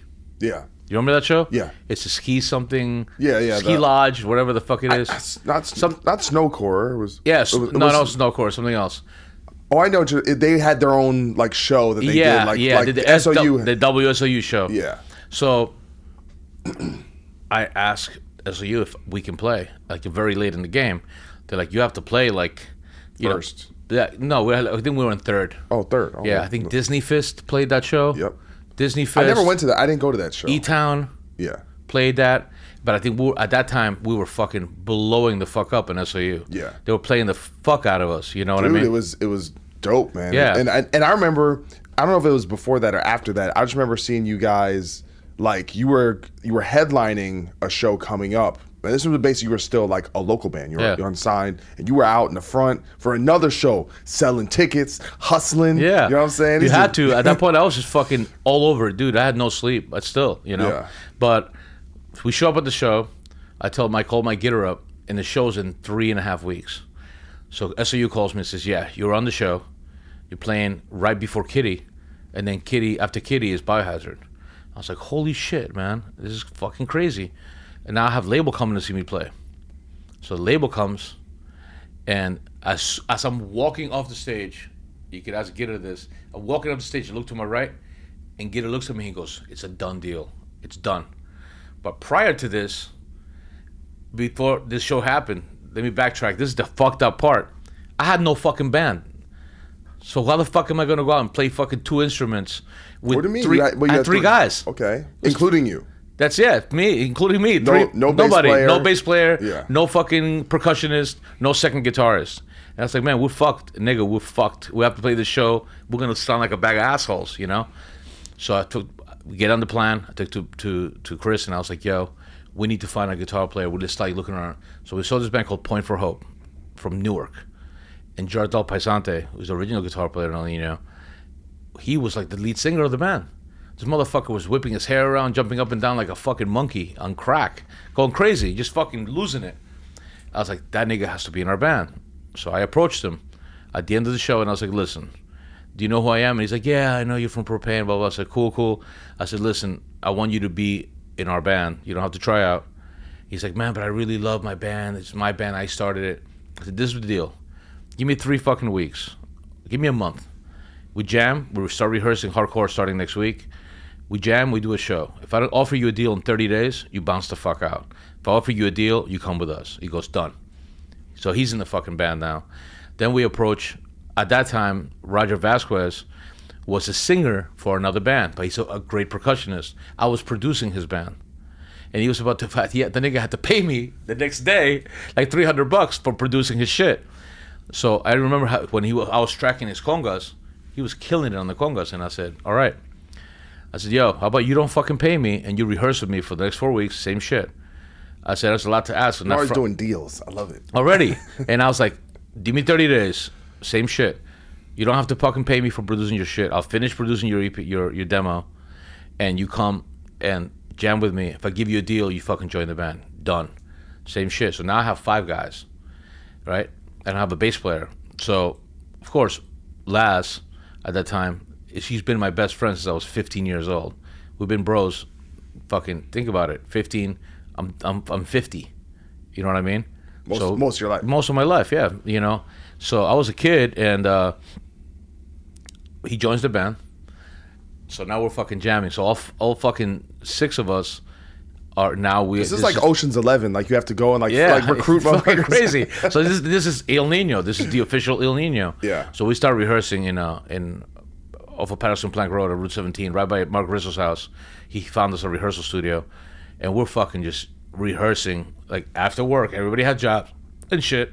Right after work every day, 6 days a fucking week, Monday to Saturday, from 7 o'clock to like fucking midnight. And just honing it in, and just jamming this fucking same 6 songs. We're doing 2 EP songs, I think 2 covers, and one of them was Eye for an Eye from Soulfly. Yeah. You know? And we just started jamming, and we played the show. And after the show happened, we got fucking signed. And Mike Gitter came up to me, he's like, the deal's done. I went up to the entire band, I was like, we done? And they're like, we're fucking signed, we're done. We're gonna go to our office, to our lawyer's office. I had to get a lawyer, I had to get an accountant. I had used and it was a good deal. It was huge, man. Yeah. I mean, we got $150,000 to record the first record, and $100,000 in our pocket. I mean, do you think, well, I'll say this. I think there was just clearly something at that time, right? Like where that whole nu metal thing was peaking. Yep. And you guys kind of came along. You were the right band at the right time, because I remember there was that Road Rage tour where, there was a couple, because it was the one with Chimera, you guys, and Spineshake. Is that what it was? Yeah, we were headlining that in Europe. Yeah. Because we had blown the fuck up in Europe. Yeah, but what I'm saying was, I remember you guys, like, you got signed at the same time as a few other ones, but and I felt like you guys weren't like the one everyone thought was going to be the big band, but then you ended up being the one that got the biggest. Thank you. Yeah, time. I mean, I think because we stood out because of the style. Yeah. Well, listen, I think there was a lot. I think the fact that the music you guys are doing was accessible. Yeah. But it was also the live show. Like I remember, like what really blew me away was when you guys played Ozfest. And you play, I think that particular day was Jersey, and even though you might have been in the rotating slot, that one day you were like right before Hatebreed. Yeah. Like, so you had like the perfect slot in your hometown. Yeah. And it was the energy, like the way you guys brought it, and then still being accessible and being melodic and having this thing. And then you had the one track that was blown up at K-Rock at the time. Yeah. So what comes around. Yeah. So and that kind of, it was just like the right band and look and sound for the. I think what did it too, and I'm thankful to Biohazard, because that band to me was always the staple of energy and fucking attitude on stage. Yeah, always since the early days. I used to watch those niggas in Roseland. I watched them in Roseland when fucking Korn opened up for them, for Biohazard, you know, and Korn was like unknown. Nobody gave a fuck about Korn, you know, and I always told my band members, and they could all tell you this. When we used to get together, I was like, yo, you niggas need to watch videos of Biohazard, and that's how you have to portray yourself on stage. Like, it needs to be windmills all over the fucking place, circling around like a fucking yo-yo. You gotta go fucking nuts. That's what it's about. This is what it's about. And I trained the guys, and we trained each other we sit around and watch shit, and they watch shit on their own, and we have to mimic shit. Yeah. To be that band, you know, because I was like, we're not gonna fucking get anywhere if we're just another one of the bunch. We need to stand out somehow. Our music's standing out, our live show's gotta stand out, you know? And thankfully it worked out, and the band did really well, you know, but we got signed, like I said before. Global sensation. Yeah, it was fucking, one thing that we did, I think that it was a smart move, that I had toured the world already so many times before Il Nino. And I knew the importance of becoming a successful band on a worldwide scale, not on an American scale. Many bands worried about the U.S. only, and they were so stupid to not worry about Japan, China, fucking Australia, South America, Mexico. Well, plus you guys kind of have that advantage where being a Latin band, you have entire section of the world that's probably going to identify with your band more closely on a cultural level. Yeah, it's Spain, Portugal. Of course. South America. We did with you guys, like 5 shows in Spain just in that one tour. It was amazing. Yeah. And so it came down to the thing where, okay, and I told the band, I was like, we are going to tour like motherfuckers. I remember saying this to the band, and it was like everybody had a chuckle, I was like, niggas, once we got signed and the album was done, I was like, listen, we're going to tour relentlessly. You guys did like 2 years on that first record. We did 23 months out of 27. Yeah. I was home 3 months. Obviously, needless to say, I'm not with the same girl anymore, but fucking couldn't take it for shit, But I'm happily married now, so, for 10 years now. But congratulations. Thank you. March, 10 years, man. Wow. Best girl ever. So, long story short, we start touring. You don't do long stories short. You do long stories long. Long stories long. So, we decided to start touring. We fucking did Japan, South America, Mexico, fucking Europe. And our first European tour, first of all, our first American tour was opening for Soulfly. I gave Gloria a call, and I was like, hey, Gloria, can you help us out? And I need to, and she was like glad to put us on that tour. And that put us on the road. Second tour was opening up for Spineshank. Yeah. It was opening for Chimera and Spineshank. We're the first band on. And that tour was really cool. And we're thankful for that. And then we went to Europe, and we opened up for Machine Head. And there were 2,000 capacity venues. And we went out with Machine Head. And perfect tour. Perfect tour, perfect time. Yeah. For Machine Head, we fucking came home and went out with Rob Zombie. After Rob Zombie, we went back to Europe and opened up for POD. And then came back home again. You're doing all the best and tours. Opened up for Linkin Park. Yes. Opened up for Puddle of Mud. So nuts. Opened up for Korn. Yeah. So it was just like did fucking Ozfest, did the Jägermeister tours. It was just fucking insanity. So let me ask you a question. You had been doing this for so long. Different bands, more kind of heavier, different styles of bands. Now it's your band, the one you started. And it's having success in a way where you even your other bands that you weren't the main guy.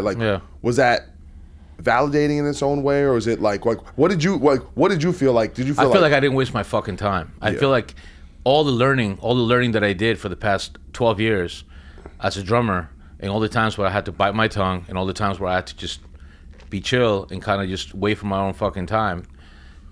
It felt good to just be like, okay, at least everything I learned was for something. I was able to I went to college.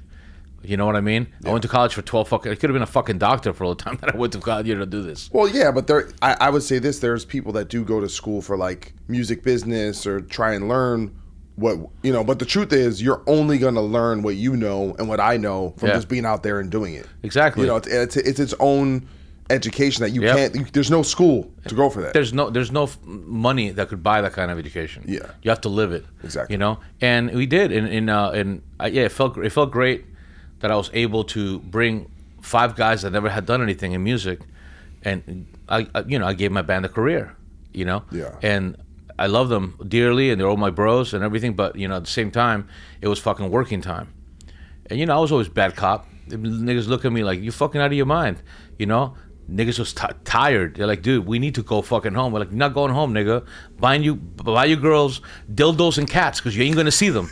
Straight the fuck up, Dildos and cats. Straight up, just buy the fucking whatever you gotta buy, but it's not gonna happen. You ain't coming home. We toured relentlessly, and let's say Alec Baldwin and Glengarry Glen Ross. You don't like it, leave. Get the fuck out. But we did that, but it was great. And it's funny, we signed to Andy Gould, who became our manager. Yeah. And Bobby Carlton, he was our day-to-day guy. And we toured like, it helped obviously that Andy Gould was managing Linkin Park. So he got us a Linkin Park tour, he got us a Puddle of Mud tour, got us that tour and this tour. And I remember, I'll never forget, the last tour we did was month 23, and I just noticed we're in Europe, I think, doing festivals or whatever, and I just saw a separation within my 6 band members that I never had seen. And as a leader, when you're a leader, you have to know when to pull the plug. You have to know when to retreat. You have to know when to go forward. You have to know when to like keep your band intact, because if not, you're fucked. You know what I mean? And I started noticing that we went from all hanging out together and being fucking bros to niggas getting their food and then bouncing somewhere else to be away from these. Yeah, it's just the repetition. Yeah, you know, you're just around people so much after a while. Fucking it's like fuck off. You're married to 5 dudes usually, and I started seeing that. I was like sitting in one place, and then less people in my group started eating together. Yeah, stopped eating together, you know, and more people start being kind of finding their own niche, their own spots, their own niche, you know. But you have to sometimes. Yeah, but it was kind of disheartening also, because we had covered so much ground. Album had fucking done 420,000 albums worldwide, 230,000 in America, you know, and we were like, dude, we're killing it at that point. Our guarantees were fucking 10,000 plus every night, you know. So we were doing really well and everything was cool, but I started noticing that it was just it started getting sour. And I was like, right, it's time to pull the plug. And Andy had called me. He's like, yeah, I have this tour. I was like, Andy, we're done. We're fucking done. We've done 23 months of touring. Just, you know, we can't. It's been brutal on the band. You know, every tour under the sun, Drowning pulled me, every band, whole chamber, we opened up for everyone and their grandmother, you know? It's like, fuck, you know? We'll open for the Beatles soon. Wake those niggas up. You know? So I got stupid or whatever, and we went home. And then, of course, I fucking lied to the band because I had to give a white lie. So they were like, "How many months are we going to be off?" I'm like, we're going to be off about 4 months. And everybody's like, "Oh, 4 months off, thank fucking God," you know. The following week, I'm at Roadrunner office, and we're discussing going in, doing the record in 5 weeks. New record, got to find a producer for the second record. And they were like, and I didn't tell the band anything. Meeting with the label, start looking for producers. So I called the band up. 3 weeks after we're home, we're like, "Hey guys, we're gonna fly in a couple of producers so for the second record." They're like, "Well, why? Why are you flying them in now?" "Oh, we just gotta set it up early, bro. We gotta set it up early," and you know. So we fly in a couple of different guys, and we ended up going with Bob Marlette. At the time, he had done Saliva, you know, Black Sabbath, Filter, Rob Zombie. I mean, he was selling records like a motherfucker, you know. So he comes in, we choose him. And then we're at dinner. I'll never forget this. We're at a Cuban restaurant on 40th Street and Brooklyn Avenue. I'll never forget this. And we're all sitting at everybody's face. I want my whole band involved. One thing about me, I always want, every time there's something's happening, I want everyone to be involved. Because that's the only way that you're going to keep it as a group thing, you know? When you start alienating people in the band, people start getting their fucking feelings hurt. And it stops being a bad situation, you know? So they all come, we're all sitting, we're fucking eating fucking Cuban food. Mike Gitter's there. And fucking Bob Marlette's there. So I said, you know, we're going to choose you, man. I think we're going to go with you, you know, and everything. She's like, "When do we start?" And Gitter looks at me and he's like, "So we're supposed to start pre-production in 4 weeks, right?" And you see this nigga's faces. So we're like, "What the fuck is this nigga talking about, Did you even have music? Oh, no. We had demos. We had to do a demo. We did a demo before that we did with Dan Corneff. In Hoboken, and we had a demo for like 4 songs.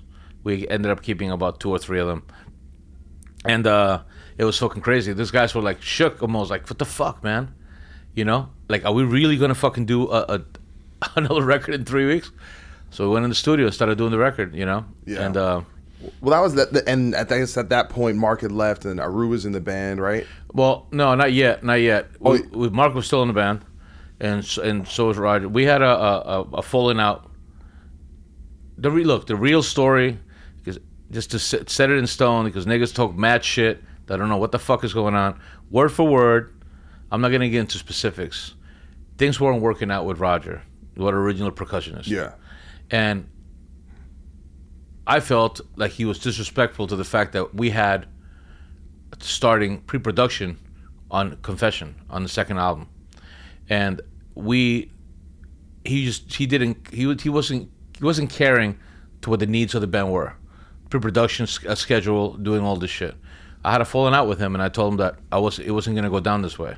That I'm not gonna have a band like that with niggas that not following suit to what needs to be done. Like, we're under a fucking label right now. Hundreds of thousands of dollars are being spent. Like, don't be a fucking idiot. You know what I mean? And so we're gonna get rid of him. And then Confession came out. And then that sold more records than Revolution. That record did about 550,000 worldwide. You know, did another 100,000 records more. And that was the end of that. We tried our guitar players right after we finished recording. We tried our guitar players, and Aru was a friend of mine from the Bay Area because when I was in Las Rocket, he was in a band called Horde of Torment, and we became bros back in '92. So I know he was he had left Machine Head. I mean, whatever. They had amicably split from Machine Head, and I called him up and I was like, "Dude, you want to fly out and try out?" And he was like, "I would love to." So he flew out, made it to the band the next day, and we're like, "Dude, you're half black, half Filipino, but you look like a spick, so you're good. you're good with us. You have a slightly brown, so we were cool. You look the parts too, so that's even better." But so we got him in the band, and the funny thing too, Point for Hope drummer was Danny Cuoto, and Jardel, the guitar player, and the other guitar player in the band wanted to look his boy out, and he was like, "Hey man, you know what I mean? How about calling Danny?" So I was friends with Danny, so I called Danny on the phone. I said, "Hey, he wasn't a percussionist, but he's very rudimental. He's great with his hands." Yeah. So again, here we go, part 2. I'm like, "Listen, this is what we're gonna do. You're gonna go to fucking percussion lessons, and you're gonna learn how to beat the fuck out of the congas and be a great conguero." He was like, "I'm down." He goes, "Do I come right now?" And I was like, "No, nigga, chill." He was fucking working a forklift construction. He's like, "Do I work? You want me to come now?" And I was like, "No, nigga, come on the weekend. We'll fucking start going through parts." And he started going through lessons right away. That's awesome. Boom, he became our percussionist, and now it's part 2. So I kind of want to fast forward a little bit, just because you look at that era and what was going on, and how many bands just didn't last through that era, right?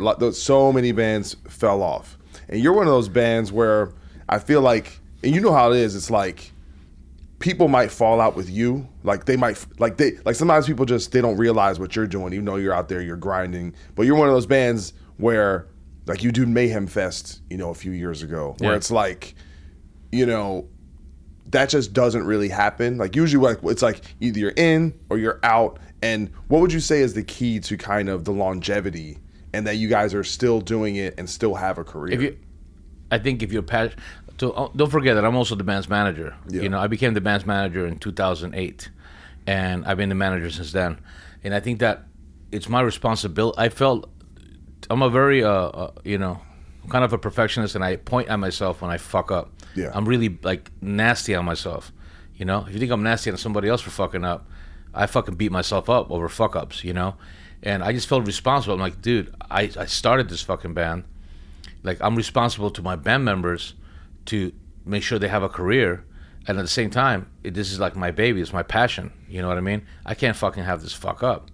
It just can't happen, So I worked fucking my dick off to make sure that everything was always, we were always busy, we were signed to a label that gave a fuck, and we had proper, and this all came from being in the business, I didn't sign to any deal. Fuck signing to any deal, and you have to, you gotta have to give me fucking X amount of dollars for marketing. You gotta pay for 2 or 3 of my videos. You gotta pay for fucking a proper record to be recorded, because if not, it's not worth doing. Yeah. What are you gonna do after that? You'd be fucking broke as fuck. Put out shit, because it's gonna come out on the record that you put out. You got a $5,000 budget. Your record's gonna sound like shit. The record's gonna be written like shit because niggas are stressed the fuck out. Then you can't even write a record. Yeah. So I was able to always give us a fighting chance with the real record labels and real advances, and I think that it's just hard work, persevere, in the sense of, if our album didn't do well, of course we had our fucking downtown albums. Are you kidding? After the illegal downloading came in and out, the whole industry changed. Just everything went down to shit. Niggas are stealing music left and right. Labels are gun shy to give you any money because they're not making any money. Yeah. Forget about the $250,000 advances. They're not making money. If you're selling, we sold, let's say 550,000 records at $7 a record. That's $3.5 million the label made off us. Okay, yeah. $3.5 million fucking dollars that they made off the band because people were buying albums. Yeah. But now you have a band that's went from selling 550,000 selling fucking 40,000. On the record on the Enigma record. I think that we did 75,000 on that album. Okay. Globally or States? Globally. Yeah. The States did about 35. Yeah. So we did 75,000. Now you have a label with 75,000 times $7. You know what I mean? It's fucking $500,000. It's a big difference. Yeah. How the fuck is a nigga gonna give you $250,000 to record it? They won't. Well, I got it. Yeah. We got $250,000 for that album. Yeah. Because again, I'm a fucking, when it comes to negotiating, I'm a fucking asshole. And I negotiated $150,000 budget and $100,000 advance. Yeah. But that record did well, but it was it's a good record. I love that record personally. It's very dear to me. Yeah. And because I think that we had the balls to do something different. Yeah. We didn't give a fuck. Well, I like it as you got heavier on that record. Yeah. Enigma, you think? Yeah. Well, is it No, One Nation on the Ground. One Nation. That's the Yeah. one. That's my jam. That's my favorite one too. Yeah. That record. Is great. And I think about an Enigma record, it was just like. That was too light? That it was too light. It was more like those are like a Seven Dust rendition. You know what I mean? So, you have a new band called Terror Universal. Yeah. And the fact that you're so busy with other stuff, you're managing, you're doing this, you have El Nino, of course. Why start a new band at this time in your life?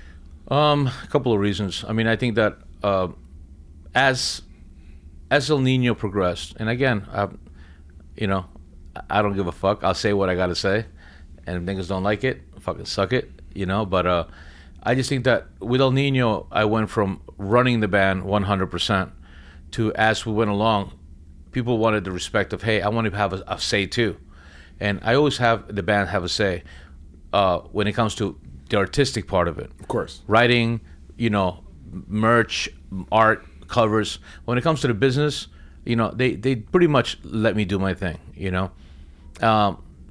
Artistically, I wanted to do a different kind of band.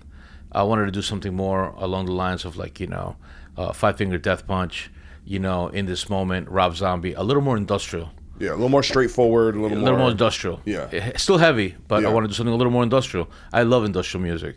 My whole life, from Skinny Puppy to Ministry to, to Rob Zombie to Filter. I mean, I love that style of music. I love samples. Yeah. And I wanted it to be something that's a little more sample based, kind of, again, industrial. And I wanted to do something, a different way. And why am I going to change the style of my present band to fit that requirement of what I want, And I was like, no. So fuck it, I'll start a new band. So I started jamming with a couple of guys and started writing music. And it'll again, everything's happened for a reason. We're on Mayhem Festival with Mushroom Head, okay? And I come out and we're hanging out, and I'm good friends with Skinny, so I'm hanging out, and they're making their masks on fucking Mayhem. These niggas are fucking nuts. They're out there fucking painting their own masks and shit. They just fucking, they love what they do, And I took to Skinny. I said, "What the fuck is that's a cool mask, man?" And he's like, "You want to borrow it?" And I'm like, "Fuck yeah!" So I'll come out with it tonight. He's like, "No, you won't." I was like, "Yeah, I will." So you played the El Nino show with a mask? Yeah, I came just to fucking be an asshole. I just like 2 songs. So I came back, and these motherfuckers are about to go on. They look at me, and they're like, they had this expression that's just like, what the fuck are you doing with a fucking Mushroom Head mask, So I just went and did 2 songs, and it was fun. It was fun in the sense of it's a different identity. Yeah. You become a different person, and you can do whatever the fuck you want. It doesn't matter because you're that moniker, And I got an idea, and I was like, fuck it. I've never done a mass band or some kind of band like that. Theatrical, makeup, whatever. Never in my career. I'm like 33 years in. I'm fucking 50 years old. Tom was 48, whatever, but I've never done this. That's right. You can look like Morgan Freeman on the face and just put that mask on. You'd be good. Fuck you, nigga. Look like Danny Trejo, you know what I'm saying? But dude, so we do this shit. And I started thinking, let's do a mass band, and I want something really brutal name-wise. So Terror Universal, it's a little bit fucking weird, I remember the first tour that we did in Europe. The guy at Customs is asking me, "You can't say the word terrorist on fucking an airport. Niggas will have guns to your fucking head, Like, don't put it on your cases." Yeah. So they were, what's the name of the band? And I was like, and I remember Aru was like, TU. And he's like, what does it stand for? And he said tea something, like drinking tea. He's like, oh, okay, cool. And I was like, what the fuck was that, But TU, Terror Universal, I was like, so that's the fucking answer for everything. On our cases, it's TU. It's TU. Anything is TU. Our company is TU. Fuck that, And so we started the band, and it's been doing well. It's doing great. I mean, we did we did a couple of tours. El Nino was nice enough. I approached the band. I said, listen, I want our band, my new band, to open up for El Nino. Went a European tour, and I played 2 sets every night. Yeah. And I saw the band the other night, and you guys sounded phenomenal. Thank you. So tight. Fucking songs sounded great. Your singer's great. I'm like, and the thing that's kind of cool with that is, drumming wise, you kind of bringing back some of the thrash stuff. Yeah, which is really, more metal. Which is really cool to see. Like, I was like, damn, motherfucker got them chops, son. He didn't forget his shit. No, it's sick, man. It's fun. It's really cool to watch you play that. Thank you, brother. But when we did that, the guys were cool enough. They're like, hey, you want to fucking bring the band out? Cool. So we brought the band out, and we kept things separate in the sense of we still paid for bunks on the bus. Yeah. Because I don't expect a fucking freebie from anybody, So we paid for the other guys to be on the bus and everything. We went out without a record deal and banged it out and played Europe. Twice the band took us out to Europe. And then the third time we came back to Europe, and we're getting fucking paid because we're now been playing in front of thousands of people. So now we're playing festivals, getting fucking $3-4 grand a night. That's playing awesome. Festivals without a record deal, with a fucking song, one song on YouTube of a lyric, a lyric video. Yeah. So that goes down, and then now I'm really good friends with with AJ Mata, who's the owner of Soundwave Festival. And so I had approached him, and I said, hey man, I have this new band. I want to play Soundwave Fest with the biggest balls. No album, no nothing. It's like, nigga, take my band on in front of 40,000 people. Yo, you gotta hustle, son. Yeah, you gotta hook it up. And he's like, and obviously El Nino had done so many festivals there, twice there with him, and then we did Static X El Nino co-headline tour, which is sold out everywhere in Australia, and that's how we were friends. We became friends. He's like, man, you don't have any fucking music out here. Because I'll tell you what I'll do. I'll put you on Soundwave Festival and pay you, but you got to sign to my label in Australia. He's like, who you distributed through? Sony. Oh, no, I don't want to do that. Fuck yeah, nigga, let's hook it up. Let's do this. So we did an EP, and we did 5 songs. And that was able to get worldwide, though, just outside of No, just only Australia. What about digital? You couldn't buy it? No, we didn't want to. Okay. I wanted to save it for the release, okay, which just came out Friday the 19th. Okay. I wanted to do it the right way. I didn't want to fucking put songs out, and then, we weren't ready. Yeah. Thank God I didn't also. So long story short, we come in, we fucking do Soundwave Festival, we open up for OTEP in America, direct support for her, and we do a bunch of shows in the US, and we go right to Australia, and then the band starts fucking killing it over there. Kerrang named us the fucking most talked about band, Soundwave Festival. We started getting all this fucking coverage, and that's it. And then we started, looking for a proper deal, and it took me about a year to get a proper deal. Obviously, I was offered many fucking deals, man, like 3-4 different deals, but they were deals that wasn't going to do the band any good. We're going to do anything. Could have those deals that was being offered for fucking 10 grand or 15 grand. I could have just done a fucking fund me campaign, and I would have made that money anyway. Exactly. And what's the sense? I'm going to give you fucking my firstborn, and you're going to fuck me in the ass for no fucking advance? Suck my balls, And that was it. So we moved forward, and now we put this Terror Universal record you're on out. what labels on? Minus Head Records. Minus Head Records. Yeah, and this guy is Brad. His name is Brad Hardy. Very thankful for this guy. He has old school mentality about breaking bands, and he's one of the hardest working, label guys that I've ever met. Like, in the sense of, he's on it. He's constantly even pushing me. I mean, I have a lot of shit going on between El Nino. We're signing a new record deal with El Nino now. At the same time as I have my management company, I manage 6 bands, CIA Management, and I have a lot of shit going on. So he was super cool, and he was like, I said, this is what we need to make the band work. And he met me halfway on everything, and we're fucking killing it. We haven't, I can't really say numbers yet, but we're going to have an incredible first week. We're going to be hitting every fucking chart on the release, thank God. And we are going to announce some big tours coming up for March all the way through September, October of this year. Right on, man. Well, I think that's a good place to fucking wrap it up. Your story is insane. You've done it all, and it's amazing just how much you just don't stop, man. So thank you so much for coming on the show, Thank you for having me, man. I appreciate it. Of course.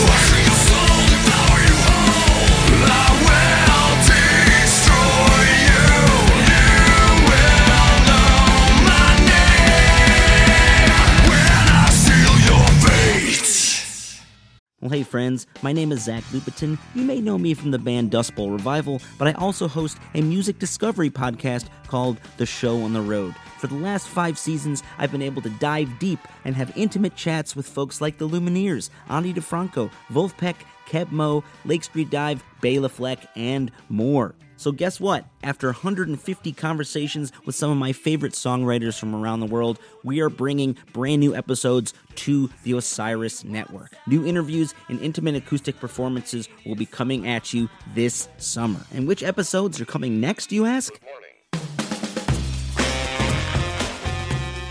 I am Zach Goody, the lead singer for the band Smash Mouth. Our band is called Milky Chance. We are based in Berlin. My name is David Shaw. I sing and write songs with my band, The Revivalists. Trust me, these conversations go some wild places. So subscribe to The Show on the Road on Osiris, and we'll see you soon. Hello out there! Yes, hello out there, everyone. I'm Hal Schwartz. And I'm Flynn McLean. Together we host None But the Brave, a podcast dedicated to the music and career of Bruce Springsteen. Bruce and E Street Band are on tour right now for the first time in 6 years, and we're taking a detailed look at what's happening on stage in our bi-weekly episodes. We've also been recently joined by some very exciting guests, including rock journalist Warren Zanes and Stephen Hayden, Backstreet's Magazine founder Charles Cross, and Barstool's Kirk Minahan. If you're a diehard Springsteen fan, this is the show for you. So please subscribe to None But the Brave on your favorite podcasting platform, and we hope to see you further on up the road. Thank you so much! We'll be seeing you! This is Krista Makes, guitarist and vocalist for Less Than Jake, and host of Krista Makes a Podcast, a songwriting podcast where every week I'm joined by an amazing guest to break down the writing, recording, and release of one iconic song from their career. In our giant evergreen back catalog of episodes, we've had rock legends such as Dee Snider and Huey Lewis, punk rock favorites like Mark Hoppus, Fat Mike, and Brett Gurewitz, and up-and-coming artists of today such as Liz Stokes of the Beths and Genesis Owusu. We've had guests from all genres and styles of music, and I guarantee that if you peruse our back catalog, you'll see several episodes that'll make you say, man, I gotta hear that. Whether you're a fan of music or a creator of music yourself, you'll take away a whole new appreciation for the songs you know and love. Krista Makes a Podcast is available for free on all the places you could possibly listen to podcasts, and new episodes come out every Monday. So that was Dig a Hole from Dave's new band, Terra Universal, and that's from their brand new LP, new album they just put out this past week called Make Them Bleed. And they had some chart positions, they sold some records, and it's really impressive for a guy who already has a pretty successful band to have a side band pick up steam as well as they have. It's really, really impressive. So I hope you guys enjoyed that song and that conversation. Like I said, Dave is a character and one hell of an impressive drummer. I just want to say real quick, I say it kind of every episode, but you know what I'm saying? I got to keep reiterating. Please head over to iTunes, rate and review the show. If you're interested in sponsoring the show, reach out to me on social media, or you can email me at thexman@gmail.com, and that is EX. And also, if you have comments, guest recommendations, you can email me or hit me up. What else? What else we got going on? I have a newsletter, and you can go over to www.dockoyo.net, and a splash page will jump up. You can enter your email address in there, or just hit me up on social media, send me a DM or whatever. Just get in there, send me your email address. I'll add you to that. And it's a lot of the stuff I talk about on here, but if you want to have kind of direct access to any articles I'm writing, tour dates for any of my bands, or just general update what's going on. It's called the DC Monthly, but I'm going to have to just call it to the DC newsletter because it doesn't come out every month. So at least you know I won't be spamming you. So thank you guys so much for listening. I have so many shows. I've done like 8 interviews in a week. So I have too many shows. So I might have to put out 2 a week sometimes. I don't know if that'll be too much for everyone, but I'm having a great time. I'm having great conversations, and things are definitely looking up. So hope you guys are enjoying the show. Tell your friends, you know what I'm saying? Drink some purple drink and some cognac, and take your vitamins and say your prayers. Mamba out.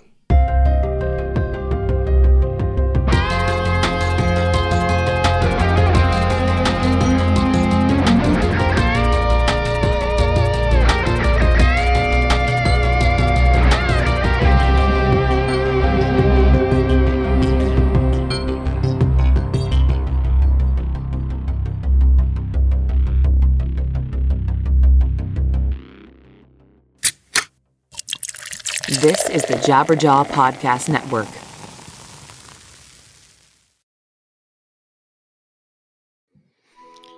Welcome to us talking about our podcast for a minute.